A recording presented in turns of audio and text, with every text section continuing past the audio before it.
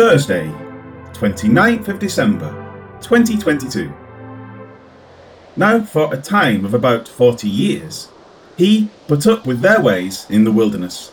Acts 13 verse 18. In the preceding verses, Paul was asked to address the synagogue they were visiting. He agreed and immediately began speaking about the history of Israel.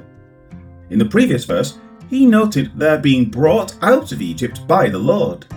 Now he turns to a sad but continuously repeated part of their history, that of burdening the Lord, beginning with, now for a time of about 40 years.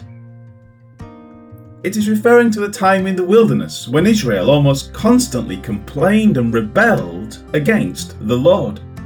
Those 40 years cover everything from Exodus 12:37, where they began their departure from Egypt, until they were set to cross over the Jordan in Joshua 3:14. Paul notes this was about 40 years. Some events are precisely dated, such as the departure from Sinai after spending about a year in that location, Numbers 10:11. Other events are recorded without specific dating, but even then very exacting inferences can be made. The account of this period is carefully and methodically detailed in Scripture. One central theme of the entire period is that he put up with their ways in the wilderness. Here is a word found only once in Scripture, tropophoreo. It signifies enduring or putting up with, and thus to bear their ways. It comes from tropos, signifying a manner or way, and phoreo, signifying to have a burden. For example, by analogy, to wear as clothing or as a constant accompaniment. Bear, wear, Strong's definition. Of this, Ellicott notes, quote, "The Greek word so rendered differs by a single letter only from one which signifies to nurse, to carry, as a father carries his child." Many of the better manuscript versions and early writers gave the latter reading, and it obviously falls in far better with the conciliary drift of St. Paul's teaching than one which implied reproach. The word is found in the Greek of Deuteronomy 1:31, "Bear thee, as a man doth bear his son," where also some manuscripts give the other word, and suggests the inference already mentioned that this chapter, as well as Isaiah 1, had been read as one of the lessons for the day, end quote. Other scholars mention this as well. Barnes says, quote, "It is furthermore not probable that Paul would have commenced a discourse by reminding them of the obstinacy and wickedness of the nation. Such a course would rather tend to exasperate than to conciliate, but by reminding them of the mercies of God to them, and showing them that he had been their protector, he was better fitting them for his main purpose, that of showing them the kindness of God of their fathers in sending to them a Saviour." End quote. Rather, this is exactly what Paul is doing. Moses, after almost 40 years, noted to the people that they had been borne by the Lord despite their rebellion. He went on in Deuteronomy to carefully detail Israel's future rejection of the Lord and the punishments they would suffer because of it. Paul is not attempting to conciliate, nor is he attempting to exasperate. He is simply laying out the facts that Israel, to this day, refuses to acknowledge. He will carefully and methodically follow this line of thought until he concludes. It is in the use of this word that Paul is reminding them of their constant turning from Moses and from the Lord who chose Moses to lead them. It is a theme he will weave into his words, demonstrating that they have repetitively done the wrong thing in relation to the Lord's will.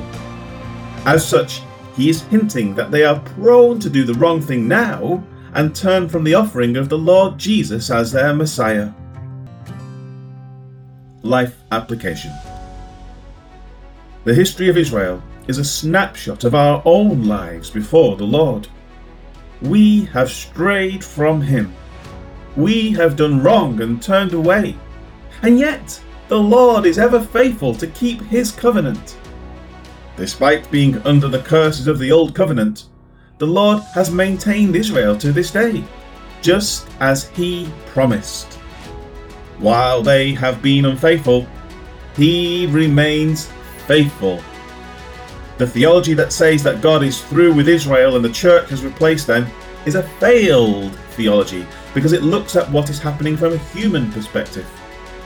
The sense is, Israel failed, they rejected the Lord, and He has rejected them. They got what they deserve. If this was true, it would mean that His word cannot be trusted because He covenanted with them and spoke out promises that would have failed. It is from this perverse thinking that one would then say, Israel was rejected by the Lord, and so we too can lose our salvation. That puts the onus, the responsibility, and the work on us, not on God, who has sent Jesus. If a person can lose his salvation at any time after being saved, then he was never truly saved. God simply gave them an offer of eternal insecurity and essentially said, work hard, maybe you will make it. It is, after all, up to you to do so. This is a complete misunderstanding or twisting of numerous points of theology in order to make self the central message of salvation. It is a shunning of the full, final, and forever work of Jesus on the cross, and it is to be rejected. When God speaks out salvation, it is an eternal decree. God cannot lie. He has spoken. Israel, the nation, has been kept for its own day of salvation. And if you have called on Jesus, you have been saved for your day of glorification, despite yourself. Glorious Heavenly Father, how can we be so perverse to think that what you offer by grace is up to us to merit once it has been bestowed? Help us to think clearly about what you have done and to consider the eternal nature of what you have decreed. And then, Lord, help us to hold fast to this and rejoice in what you have done, are doing, and will continue to do in our lives. Great are you, O God. Amen.